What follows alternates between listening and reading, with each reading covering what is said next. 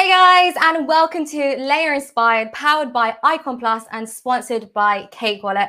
Great to have all of you here. So since this is powered by Icon Plus, we're going to do a really quick Icon news announcement. So very exciting, physical IDs may become a thing of the past in South Korea, as the Icon Network this month are launching the first government-backed blockchain-based ID called My ID. So very exciting. So without further ado, we have a very good friend of mine, somebody who has been super generous and super helpful to me in the space, and somebody who's buying a ridiculous amount of Bitcoin every single week. If you haven't guessed, we are joined with Jason Williams. Jason, how are you doing today?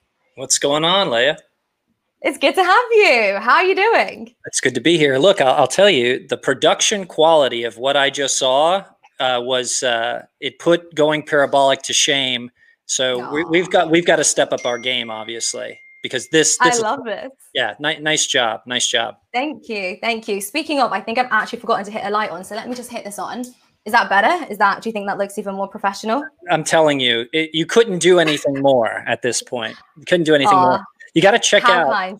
So I know that one of your stipulations for me coming on was I wasn't allowed to bag on any shit coins. We're not using the word shitcoin on this show. You just said it. Okay. Okay. From here onwards, no more. Crap coins. But, you know, I was reading recently, and you got to check this out. There is a retainer that in your mouth, it's a retainer, an impression that's being used for biometric identification on computers now and to get into doors. So you got to check this out. It's a new technology. And it reads the rugae at the top of your mouth, which are like a fingerprint. Yes. You put the retainer in, it opens doors, opens your computer, it identifies you biometrically. I'm uncomfortable with that immediately. Really? Because I think it's going to create a whole world of lispy protection. I mean, think about it. It's all this like lispy safety. Just consider it. All right. I'm going to look it up. I'm thinking about investing, but we'll see. Speaking of investing, so you are buying a ridiculous amount of Bitcoin every single week. I think I've seen like hundreds of thousands. That's insane. So for people that don't know you, firstly, who is Jason Williams and how the hell are you buying so much Bitcoin every single week? Yeah. So my background, super quick, healthcare, was licensed as a physician assistant, got accepted to Yale. Ended up dropping out of Yale to start a medical company called FastMed. I was probably 25. Built that into the nation's second largest urgent care and primary care private practice in the whole country. I had 1,400 employees, about 400 doctors and PAs working for me, 127 locations across the country. Took it through a number of private equity exits, the first in 2010. Another one in 2012, and then sold the whole company in 2015 for around 500 million bucks.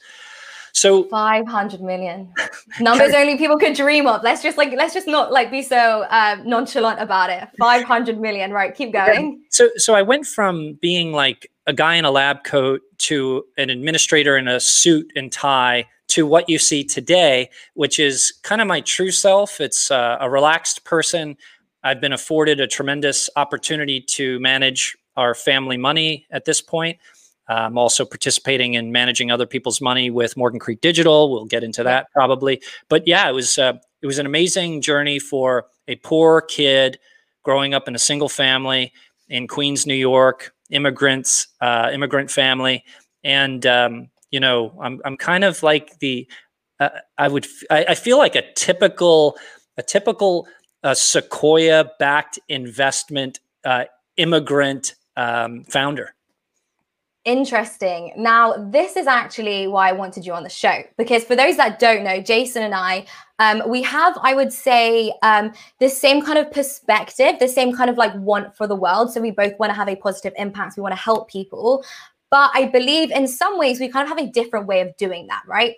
So the reason I want to get you on is because, like you said, you came from a poor background. You've mentioned to me a couple of times your dad wasn't necessarily present when you were growing up. And yet you've been able to become a billionaire, millionaire? Which is it? I'm probably worth 130 million. Okay, right. And that's all from a poor background, fatherless, That is insane, right? And I think one of the biggest things that people keep talking about in society is how the issue is we're seeing a lack of fathers, and that is creating bad behavior. A lot of men that are in jail, a lot of times we often find that they're fatherless, they've had bad relationships with their fathers. So I want to understand how you were able to essentially pull yourself up from that kind of situation, because what we talk about and see a lot now is that people sort of say, I've come from a crappy background. I haven't been born with a silver spoon in my mouth. I'm a victim. I've had this, I've had that. I'm this, I'm that.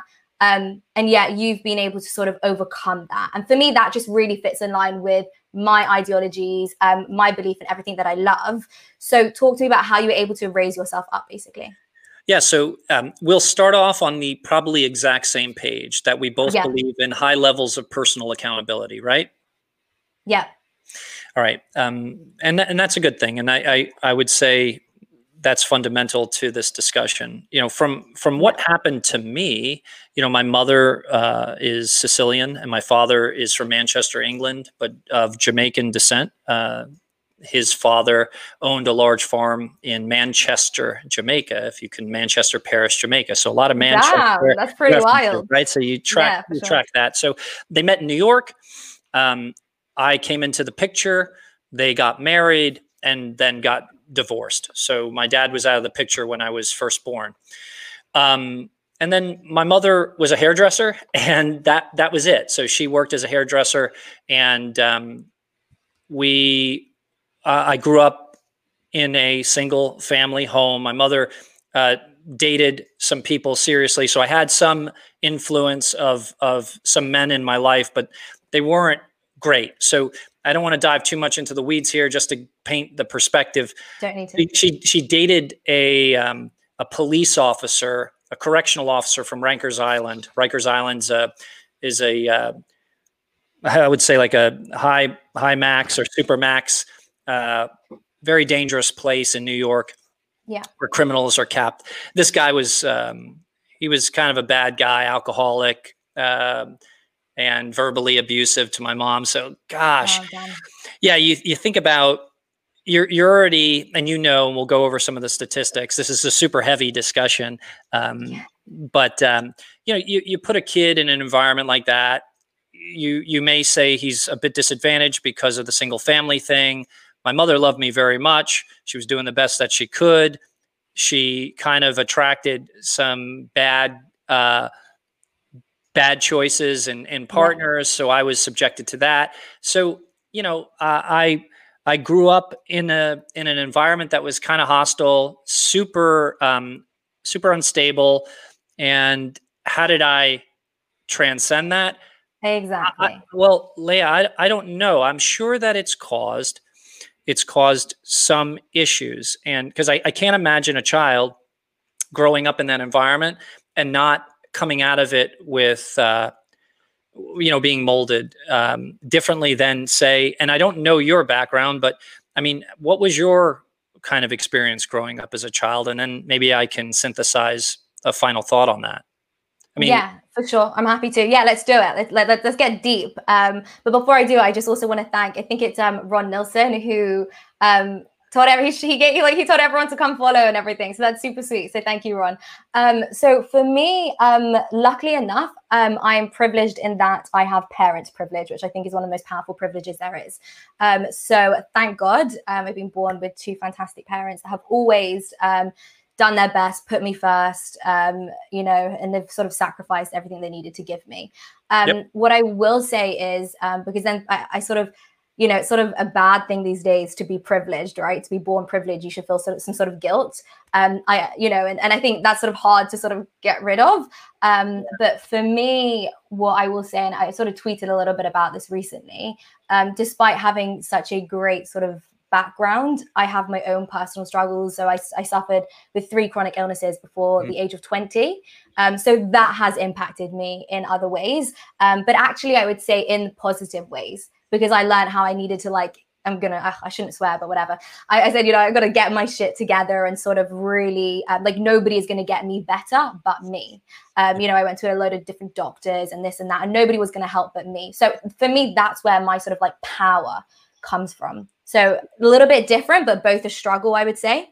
Yeah, no, look, that is the common theme. Like from my perspective, all of that hardship, all of that struggle, going without, economic instability, moving a bunch of times, being around other poor folks, growing up in that environment, I just learned what I didn't want to be, what I didn't want to do, what I didn't want to participate in, the kind of person I didn't want to be. I didn't want to be some hustler or, it just showed me everything that I didn't want to be. Now, here's the problem. When you don't have access to successful people, successful mentors, people who can show you other options, you may have a desire for something more, but you don't know how to get there. And a lot of times the path is not as hard as you think. It's really just who you know and little course corrections and decisions. For me, I just wanted to become a doctor because I thought that would give me the education. It would lead me out of this kind of economically depressed situation I was in. And, I just shot for that, Layah. Yeah, and I want to jump in because I've been speaking a lot recently to people about where motivation comes from, right? And that's the whole point of this podcast.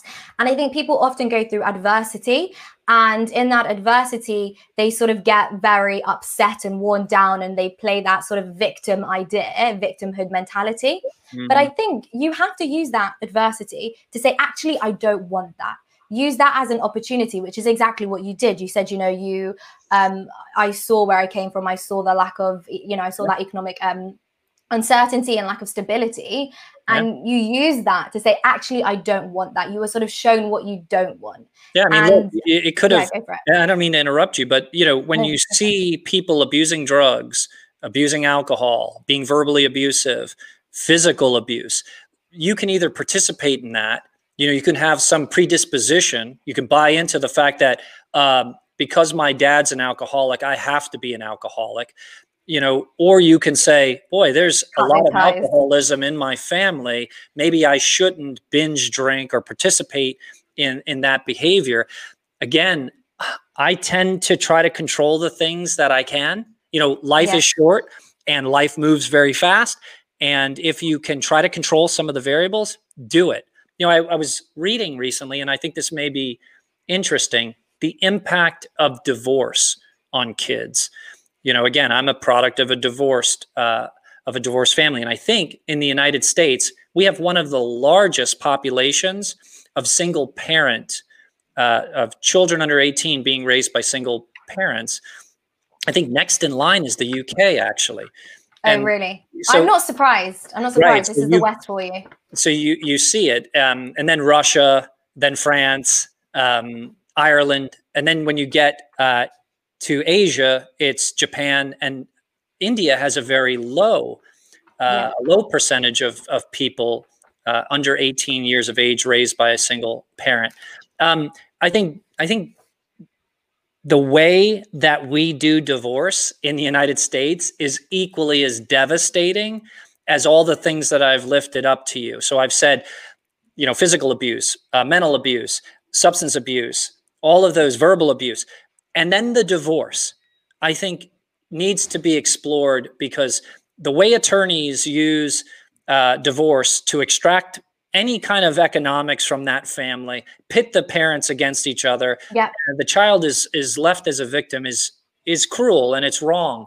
I ran into... and I want to... go ahead. I was just going to say, I kind of want to pick up on that, because I think that's a major issue in Western society. And also when we talk about like the importance of fathers and so on, you often find that a lot of times, and I'm going to call this female privilege, is that, a woman can cheat on her husband, a woman can do all sorts of terrible things, be an unfit mother, actually not an unfit mother, but she can cheat on her husband.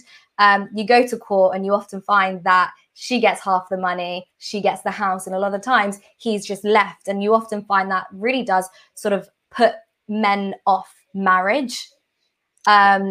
which again isn't very good for Western society. But I want to focus more also just like on how you were able to pull yourself up out of this situation and what tips you would give to people who may feel, okay, you know, I come from a bad background, I don't know where to start, I don't have any mentors, people that really feel right now that they are in that sort of victimhood mentality, they're struggling to get out of it.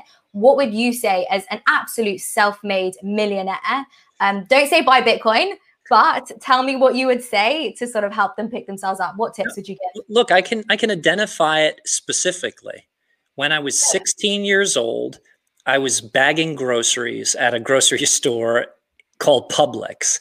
And I walked the groceries out to a woman's car. And the woman said to me, "You look like a nice young man. What do you plan to do with your life?" And I just threw out like, "I'm going to become a doctor." And she said to me, one of the most impactful things that probably changed the trajectory of my life. She said, "What are you willing to do to become a doctor?" And I stepped back a second and said, "All right, I'm hanging out with a bunch of people that are probably going to clean pools and become construction workers, and there's nothing wrong with that. No one's going to go to college that I'm hanging out with because they don't care about that. And I'm pretending that I want to be a doctor. So let's get my stuff together." I didn't say the S word. And I went out and found a mentor. And it was a man called Randall Seeger. He was a urologist in Port St. Lucie, Florida. And he became my mentor from the time I was 16 until I graduated my undergrad. So every summer I spent with Dr. Seeger, shadowing him in the office, doing administrative stuff at first, until he really saw I was serious. He would bring me in the room with patients, let me scrub into surgery with him and watch. I mean, I really came into it during that. It was literally, I went out and found my mentor. I didn't wait for it to come to me. And I certainly didn't look around the house looking for guys. And you didn't wait for the government to give you a mentor. No. No. Yeah. And I think that's really important. And what I think mentors are essential, right? Because if you can put somebody on a pedestal and sort of look up to them and sort of say, how are they navigating? How are they doing things? What did they do? I think that's really helpful. And I think that's something which for me personally, I sort of need to do maybe a little bit better. But I was watching, I think maybe it was Seth Godin. I don't know if you know of Seth Godin. So he's just an absolute genius. And I was watching something that he said. And he said, people don't understand about mentors, right? You think that you need a physical mentor. So this is for people who are like, okay, maybe I need a mentor, but how do I get one? You actually don't need a physical mentor to be there. You don't need to know them personally. But what you can do is see somebody online and watch what they do from a distance, see how they navigate, understand how they sort of go through life. And also you can look at their history, what they've done. It's so simple to have that mentor from a distance, because I appreciate, maybe you're busy. And I know we spoke earlier and you said you're crazy busy. So you're not going to want to mentor everybody, not everybody. So I think it's so important to be able to look at people from afar that you admire and see what the hell they do, copy them. It's so simple. That's right. And Dr. Seeger was like the epitome of health. He tried to have a good family. He ran his business. He read passionately. He was a great communicator.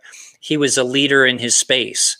He had the trophies. He had the things that I saw as important and things I wanted in my own life. So I got the roadmap. It wasn't hard. It just took discipline. And I was already hungry, Layah. So from there, you go. That was easy. It was just like, go at it with reckless abandon, try to do the right thing. I'm not perfect. I made lots of mistakes along the way.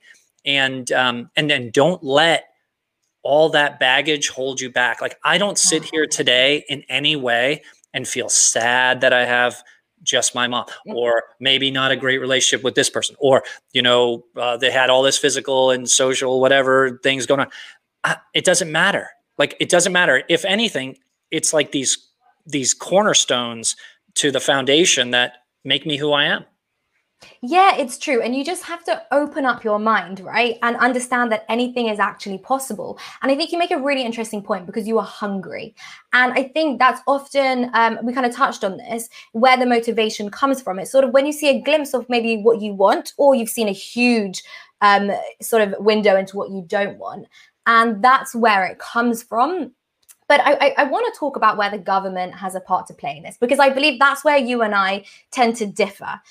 So I look at you as somebody that is totally self-made, the self-made billionaire that comes from a difficult background.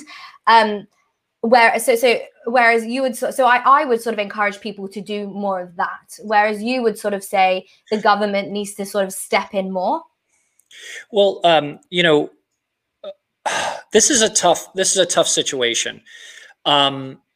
I think that social programs are important, and can be a kind of a jump start to some of the things that we're discussing today. Because I don't want to say that in any way that I'm self-made. Like, I am self-driven, right? I define who I am, but the community around me and these mentors, because beyond Dr. Seeger, like, I can go through this progression, because once I found like the mentor I needed at that time, that's not the mentor I needed the next stage of my life, yes, right? Yeah. It went Dr. Seeger from 16 to 20.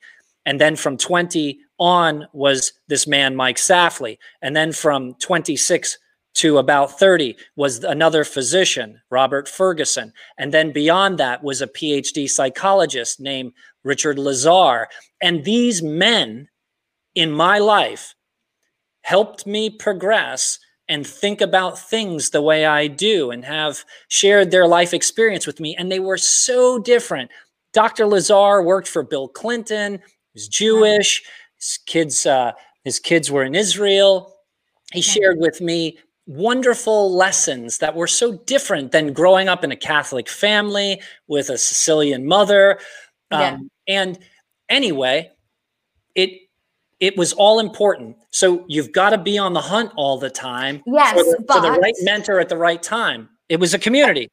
Yeah, agreed. And I think community is so important. And even, let's just talk about this on a really small scale. Yep. Even for me in crypto Twitter, let's just say, right, I've managed to find some really fantastic people, including yourself, that have, shown me so much kindness and so much support and so much help.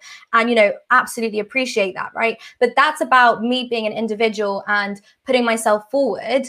Number one, being driven, putting myself forward. And number three, being a nice enough and approachable person to speak to other people that have been super helpful, right? And that is on me. Now, that is more than the government could ever do, right? So what I'm trying to differentiate here is people often just sort of, I'm gonna say this, sort of sit on their ass and sort of expect for it to come to them. The government owes me more, they owe me this, they owe me that, I can't do this because of this, or I need that, or I whatever. But I think it's not essentially the case. Number one, in my opinion, which is it's just my opinion, I don't think the government owes you anything. But I think that you make more of an impact than the government could ever do for you, right? So everything that I've done and everything that you have done is because you were driven. You saw, okay, shit, I had that sort of light bulb moment when you met that woman. She's, you're doing groceries. She said, you said, I want to be a doctor. You had your mentors. You had, this is all you. And you were able to do it. Well, what did the government do for you? Well, the government gave me loans to go to college. I got Pell Grants, Stafford loans, scholarships. There was no way I could have paid for college. Beyond that, when I interviewed at Yale, they said no one is denied admission to Yale because they can't afford it, because that was the question I had. Like, I was accepted.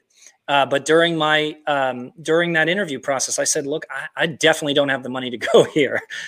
I definitely don't. My master's degree from University of Nebraska, same thing. So, what about sponsorships? What is your opinion on sponsorships? Because you're obviously very intelligent. I'm sure you could have got a sponsorship. Now, in the United States, it maybe defines something different. Scholarships and sponsorships are different. Tell me what a sponsorship is. So, oh no, I would call it a scholarship. Sorry, apologies. Yeah, I think scholarships are super important. Again, I could not have gone to school without scholarships, loans, Pell Grants, Stafford loans, all of that. No way it would have worked for me. There was just no way. College is super expensive. It's ridiculous. I was going to make one other point because I wanted to talk about the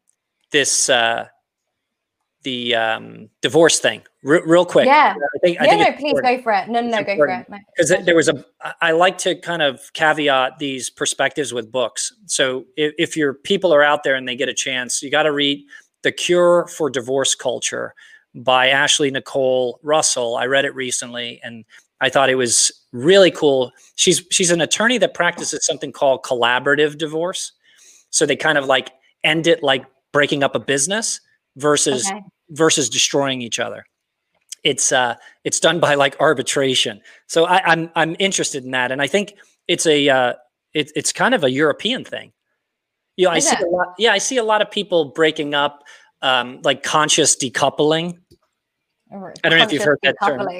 I've heard of decoupling in the crypto and financial world, and not heard of it in relationships. Yeah, conscious decoupling. So anyway, just check out that book. But yeah, I'm interested to really get at why you're so opposed to government intervention. You know, the UK is completely wrecked. Like your GDP is trash right now. You know, I spend a lot of time talking about the unemployment here in the United States, you know, our current situation coming out of COVID-19. But I think you guys are in like a worse situation than we are in the US with unemployment and support around that. Why don't you give me absolutely. Yeah. So in the UK right now, I mean, I think we've sort of just said, apparently it came out in the news yesterday, we're going to the worst recession that we've ever seen. And this is for several different reasons, right? It's hugely due to coronavirus, right? We've had a lot of things closing down, businesses going into liquidation and so on. So that's mainly due to the coronavirus. What I would say with regards to why I'm so much anti-government intervention is because I have the mentality of freedom, right? So I'm a libertarian. And I would say that the government doesn't owe you anything because it just doesn't, right? Like the government, we've seen the government do terrible things over centuries. And my idea is, why are we suddenly trusting the government now, right? And you often find that when you give a little, they take a mile. So let's take the coronavirus situation for a second. I believe that it's kind of concerning that we've actually been able to police and force people to stay at home, right? I think that is hugely concerning because once we do that, when do we not do that anymore? And then now that's a situation. Now we're forcing people to wear masks. And I'm not going to get into whether I believe masks work or not. It's not about that. It's about the forceful nature of it, okay? Because it's then like, where do we then draw that line? We are now having people talk about forcing people to take a vaccination, okay? This is forcing people to put a foreign substance into their body. For me personally, it's too much. I'm an individual and I am suspicious of the government, and as I should be, and as everybody should be. We've seen how they've behaved over decades, right? I mean, we've seen what happened in World War II. For me, you know, that's just unthinkable, basically. So for me, I often find that you have to be incredibly suspicious. And I think also a lot of the time you find that people rely too much on the government, right? It disincentivizes you to work hard. When you have a social safety net, sometimes it disincentivizes you to do that. And I think a lot of government practices, which we've spoken about, let's talk about minimum wage, for example, actually have an adverse effect. These socialist practices have adverse effects. We've spoken about minimum wage before, how it actually ostracizes the people that it's supposed to help the most. I just find that the best thing to do, as we've spoken about, is community. We've spoken a lot about apprenticeships. I think they're really important versus university. You know, what I would also love to see is private run charities, like, you know, philanthropists doing what they've got to do, potentially helping people get those grants to university and so on. But you tend to have a very different opinion. Layah, let's talk about, because I don't necessarily disagree with anything you said. I just think there are nuances and complexities around those points that, you know, you should explore and be intellectually curious about. I mean, think about your NHS program. You have nationalized healthcare. And it's trash. It's no good. Apologies to any NHS workers. I think they do a great job, but it's run terribly. But it's free. Directly, yes. Not indirectly, no. Well, I mean, you're taxed for it, right? But it's free. Indeed. And I still pay for it indirectly. Right. And I tend to agree with you that. Sorry, I'm going to jump in. Ace of Spades has just said nothing is free in life. And do you know what, Ace of Spades? You're right. And I would say to you, historically and in my opinion, the government is terrible at running businesses. Exactly. Right. So the NHS is taxed. You pay for it through taxes, but it's a free service. It's a social safety net, but it's a safety net because you can only pay taxes if you make money. It's the same thing in the United States. So do you know what? Please let me jump in. Please. You can go out and you can get trashed, right? You can drink. You can get so trashed to the point where you're throwing up on the streets. Yes. You need that free ambulance to come and save you, right? What a waste of our services. What a waste of their time. And when you find that things are free and you don't pay for it, you don't care about it. There are people that need, like, no faces. That's what happens. People are doing, that's not the majority, but that's not the majority of people that are using the NHS. Oh yeah, let me tell you, it's a good waste of our time. Like British culture, there's a lot of drugs and there's a lot of drinking. Okay, that is huge here, and too many times do I know and have I seen ambulances having to come out and do that. Now, I lived in the States for 3 months, and I met a girl, and I was joking. I was like, oh my God, what if I drink too much? I'm underage, you know, what if I end up throwing up and the ambulance come and all this stuff? And she was like, the ambulance? No, that would never, it cost us thousands. And it's just that, right? Which switched something in my head. I was like, I need to be more careful because actually I could have to pay a lot of money and just to get fixed, right? And I'm telling you, you go on the streets on a night in around the UK, it is trash. There's drinking, there's people peeing on the streets, there's people throwing up on the streets, there's people paralytic, and that is because it doesn't matter. The free health service will come and save you. Interesting, because that was going to be my question. So you're saying that because it's free, or there isn't a charge there's a charge around the periphery, that people abuse the system. Absolutely. And I think we would see less people getting trashed and throwing up on our streets if they actually had to pay for the ambulance to come get them. I'll tell you straight, like I've had some of my friends have been picked up in an ambulance when we were younger, when we were around like 17, 18, just for drinking too much at a party. They wouldn't, and these girls don't have money, and they would not be drinking so much if they had to pay for that ambulance. What a waste of a service. So Layah, do you think that the world is moving toward nationalized healthcare or fee-for-service healthcare, private healthcare like we have in the United States? I think it's moving towards private healthcare. Do you? You think that you think that the NHS will be disbanded and it'll become a fee-for-service project at some point? So I don't know the ins and outs, but I already know that it's being privatized, and that's like a massive issue that we have in the UK. And you know, the NHS was created. I think it'd be impossible. Like I find it like it would be nearly impossible to go back once you've created this social safety net. It's like impossible to move back in the other direction. 100%, unless something happens, right? Like, for example, let's just take this whole coronavirus situation. It would be getting everybody online is very difficult. You know, my dad only learned to use Zoom and Skype, bless him, just because he had to, right? Yep. And so I think we would have to have a situation like that, whereby it forces, you need a huge catalyst to make this happen, whether it's some form of revolution, somebody comes into power that everybody hates. You know, you often find that when there's dictatorships, people go the absolute opposite way. So I think it would take time, and we would have to see, you know, what happens with that. But something that we do tend to agree on is all of this relates to crypto, doesn't it?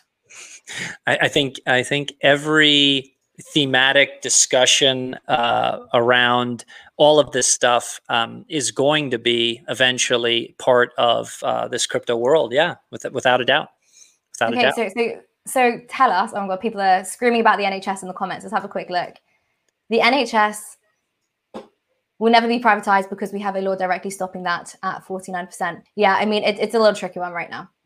Yeah, like just to kind of put a stamp on that, I actually see all the work that politicians are doing here in the United States. They're trying their best to to move to a nationalized healthcare system here. I know you guys are. Yeah, they're trying very, very hard. And I don't know how I feel about it, but I'll tell you this. If you do come to America with or without insurance and you drink or overdose on drugs, the ambulance is coming and you will get brought to an emergency. And I will have to pay for it. And you will have to pay for it. And so if you know don't, what that means? It means I won't do it. If you don't, someone pays for it. It's the same thing. If you don't, it's still going to be paid for. So what would happen if I don't pay for it? How can I get out of paying for that? How does somebody else pay for that? You just don't pay. You default on the debt. You would default on the debt. You'd take that on personally, whatever that looks like. But the price of the goods and services in the system will go up. And that's why we have $8 aspirin when you have surgery, right? We know that there's aspirin don't cost $8, but it's just right. the buck's being passed to those who can pay it, whether you have insurance, et cetera. I mean, right now in the United States, we have high deductible healthcare plans where you're being made, even though you're paying insurance every month, you're being made to bear the responsibility of most of your routine care, whether it's some acute illness, your chronic or scheduled appointments. You pay for it because you have these deductibles that are tens of thousands of dollars. And that's what it comes down to, doesn't it? It's sort of like when that responsibility is taken off you, you behave badly.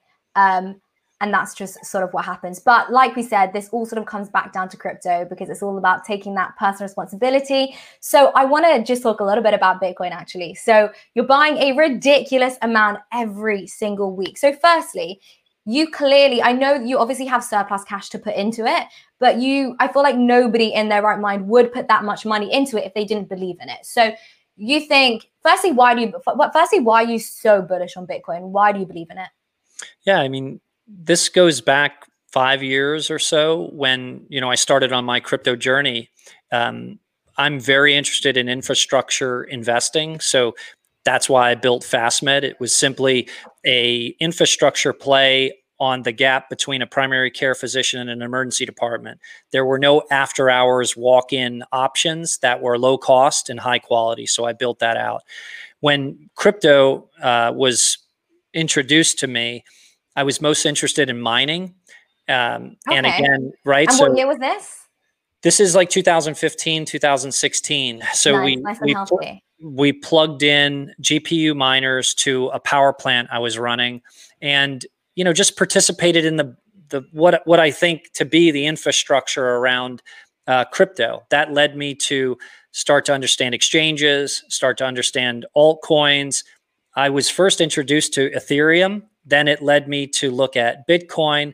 Then I got red-pilled, read the white paper, started to think about the power of scarcity, the power of this decentralized system that was being introduced, the kind of network effect of peer-to-peer money. And I was sold on a use case of Bitcoin just as a store of value a long time ago. I haven't been looking for anything else for Bitcoin. I don't really just a store of value. For me, it will become a unit of exchange. For me, it's a store of value. I just hold it. It's got tremendous deflationary properties that in just a short time, I did this and tweeted it recently. If you go back to 2010, and you buy an extra large coffee at Dunkin' Donuts, it's going to cost you $1.63. And in 2010, one Bitcoin was 12 cents. So to buy that coffee, it would cost you 13 Bitcoin, right? Fast forward to today, that same extra large coffee is like $2.60, right? But it would cost you 0.000095 Bitcoin.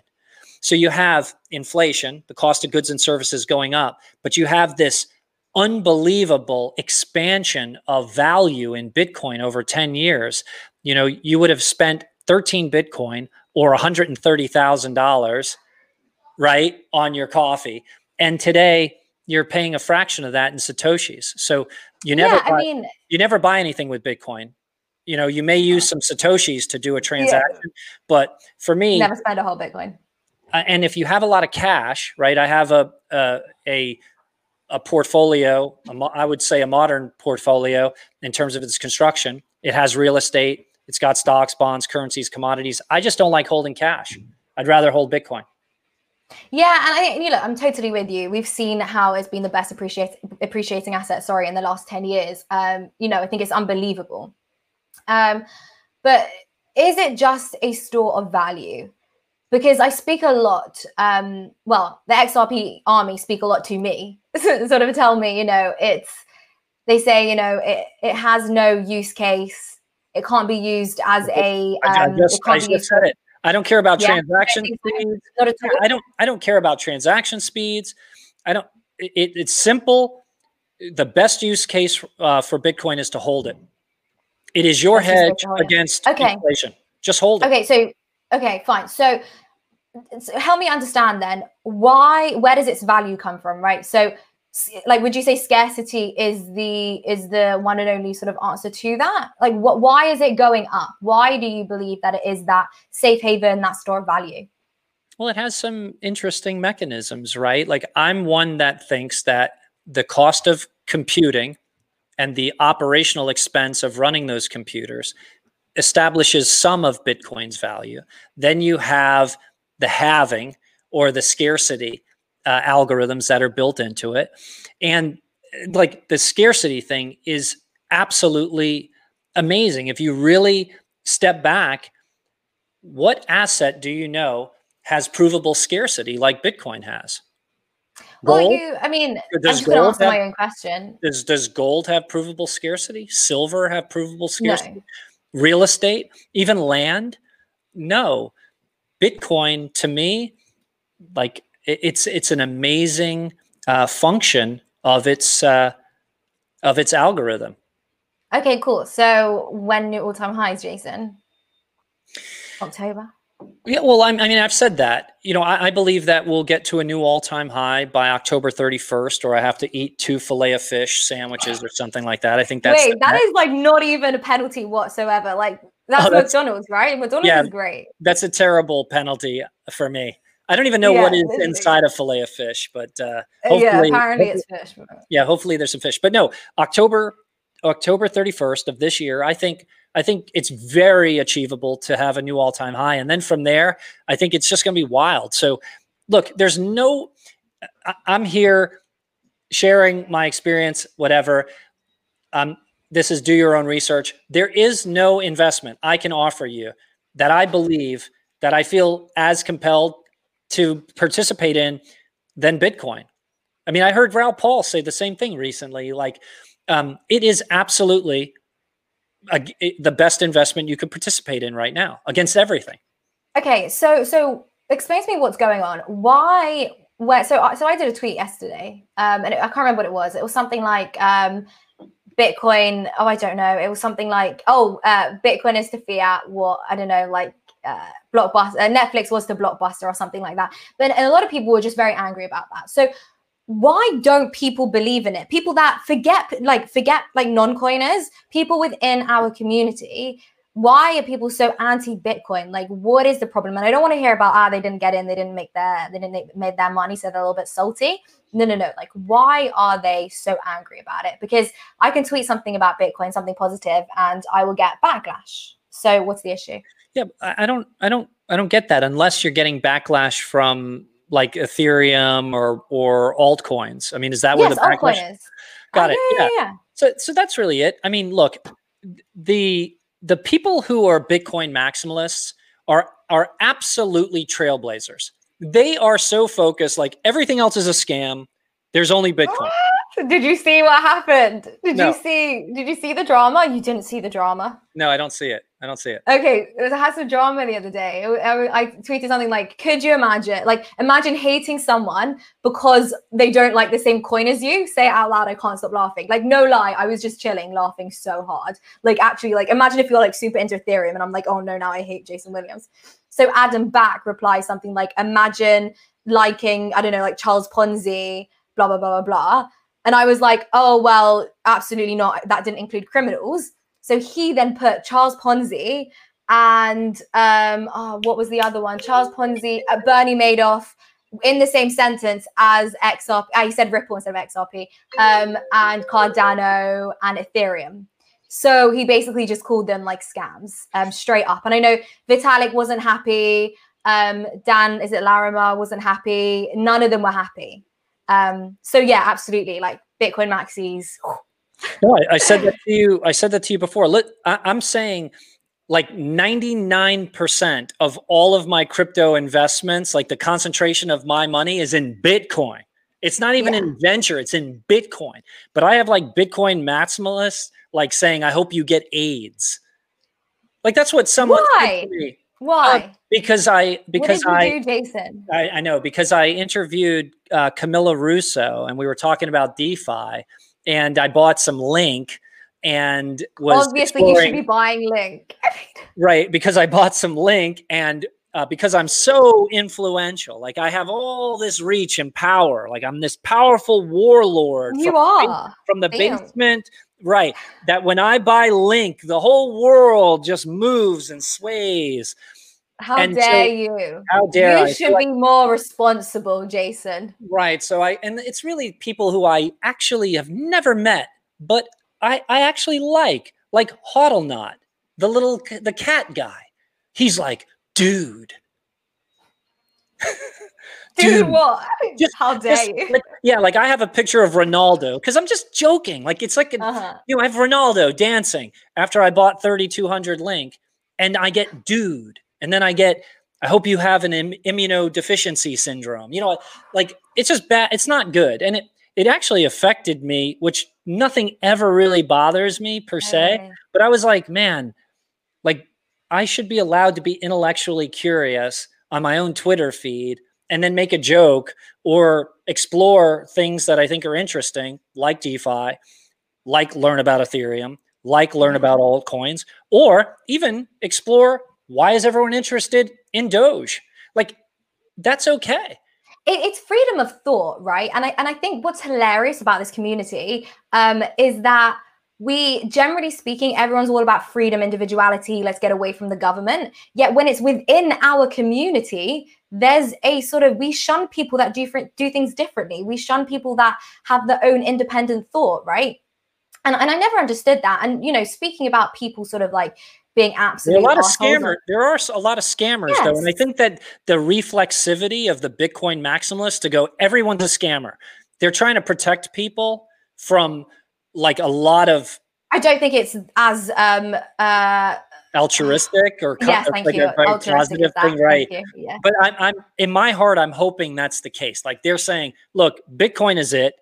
All the rest of this is scams. Hex is a scam. Ethereum's a scam. Everything is a scam.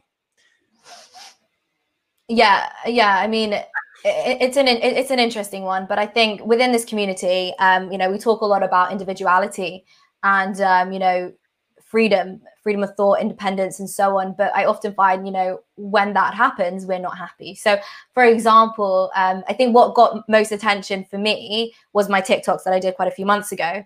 And those didn't go down very well with a lot of people. They sort of found that it was which ones in particular?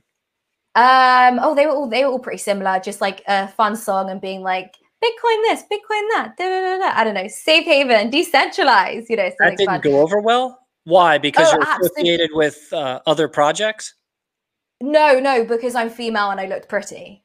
Oh, that's why. Yeah. Oh, absolutely. And I got a lot of backlash, and I got horrendous backlash from a lot of anonymous accounts. I got somebody that says, and I'll say this out loud, it's kind of rude, but whatever. Got somebody that said, I bet she rides the Tintercock every Friday night, which is just disgusting. And then I got a lot of backlash from the women as well, which was quite interesting. And I thought it was such a shame because these are people that preach individuality and freedom. And here's me being an individual, and it's not okay. I totally agree. Look, you should do you. And I just can't imagine projecting on you that you need to be in a black turtleneck to do any work of any type of anything serious. It's just so silly. It's no, but beyond it being hot, yes. I just think it's ridiculous. And look, if your strengths are in your physical attributes and you want to use those to tell a story, whatever. everyone, and I thought this was an area that you and I would deviate on, actually, because I'm probably very financially conservative, but more socially liberal. And you don't strike me as being a very socially liberal person. And we can get into that. But because I would think you were more like a traditionalist. And Okay.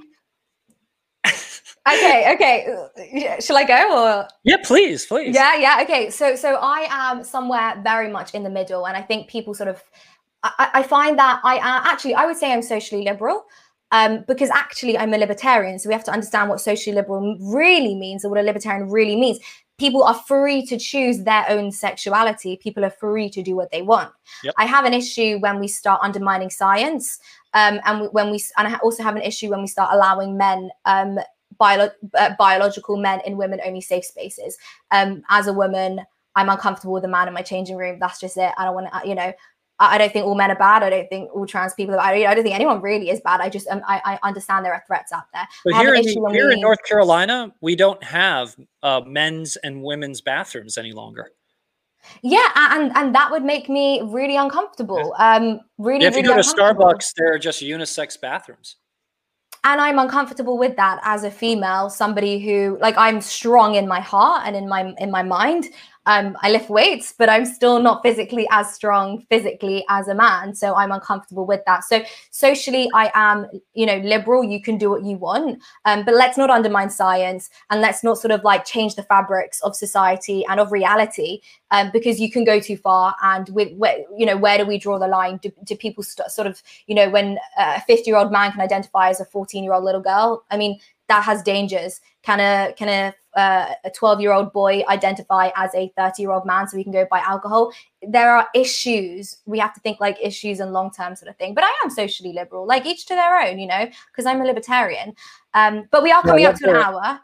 Go on. Yeah. So what? I love the tweet that you made when you said, bring masculinity back. Make men masculine again. Make men masculine again. And then I ripped you off and said, make women feminine again. Oh yeah, let's make us feminine. What is wrong with that? Like, that's I don't think there's anything wrong with that. And I also don't think there's anything wrong with a man being metrosexual, a man being gay, a man being very feminine. So what? But that's not attractive to me, maybe. Like, and you, in that case, you speak for most men. Let me tell you, most men want a feminine woman, and most women want a masculine man. And in my opinion, if a woman you don't have to tell me that. Oh yeah, so but in my opinion, if a woman says that she doesn't want a masculine man, I just think she's lying to herself.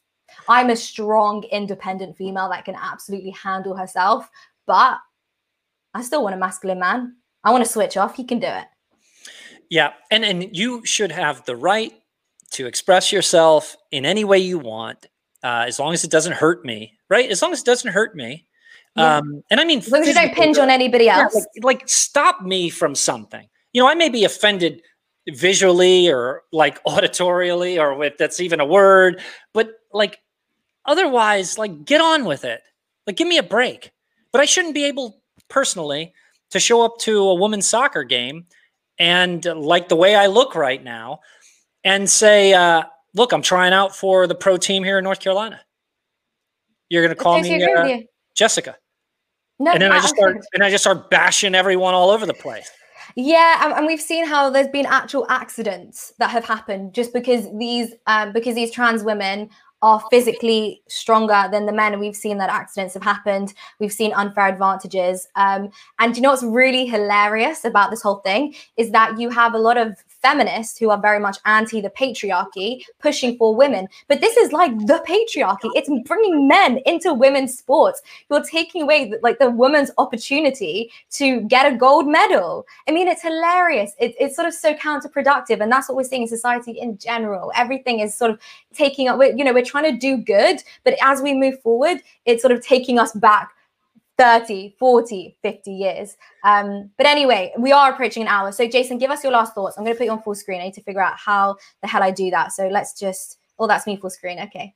Oh, now I've added you. Oh God, how do I do this? I know. There you go. You're full screen. Give us your last thoughts, Jason. Yeah. So look, we've touched a lot of topics here. I think what I would leave you with is you can do anything, you can be anything. I totally believe in like manifesting your thoughts, and your thoughts are so important. So make them good thoughts, be around great people, people who kind of inspire you, who stretch you, find mentors that that are where you want to be at that stage of your life, and outgrow them. And you can do anything. I mean, I can't tell you how fortunate I am, and to have had the help I've had along the way. I'm not where I want to be. You know, Layah has been very kind and called me a billionaire. I'm not a billionaire, but I'm on my way. But I'm on my way. In the next 3 or 4 years, check the stats for all you haters. For all the haters, go get them, Jason. Jason, I want to thank you so much. I eat that hate. Yeah. Oh, yeah. You have to use it as your motivation. You know, I get a lot of hate online, particularly from women. They absolutely hate me. It's very sad. I think I'm a very nice person. I think I probably get on with them quite well anyway. But hey ho, just gotta keep going. Jason, you've been amazing. I want to thank you so much. For those that didn't know, I was super nervous to do this, and you've been so lovely. So I want to thank you so much. Thank you to Cake Wallet, our sponsors, and thank you to Icon Plus for powering this. So over and out. Mwah. See ya.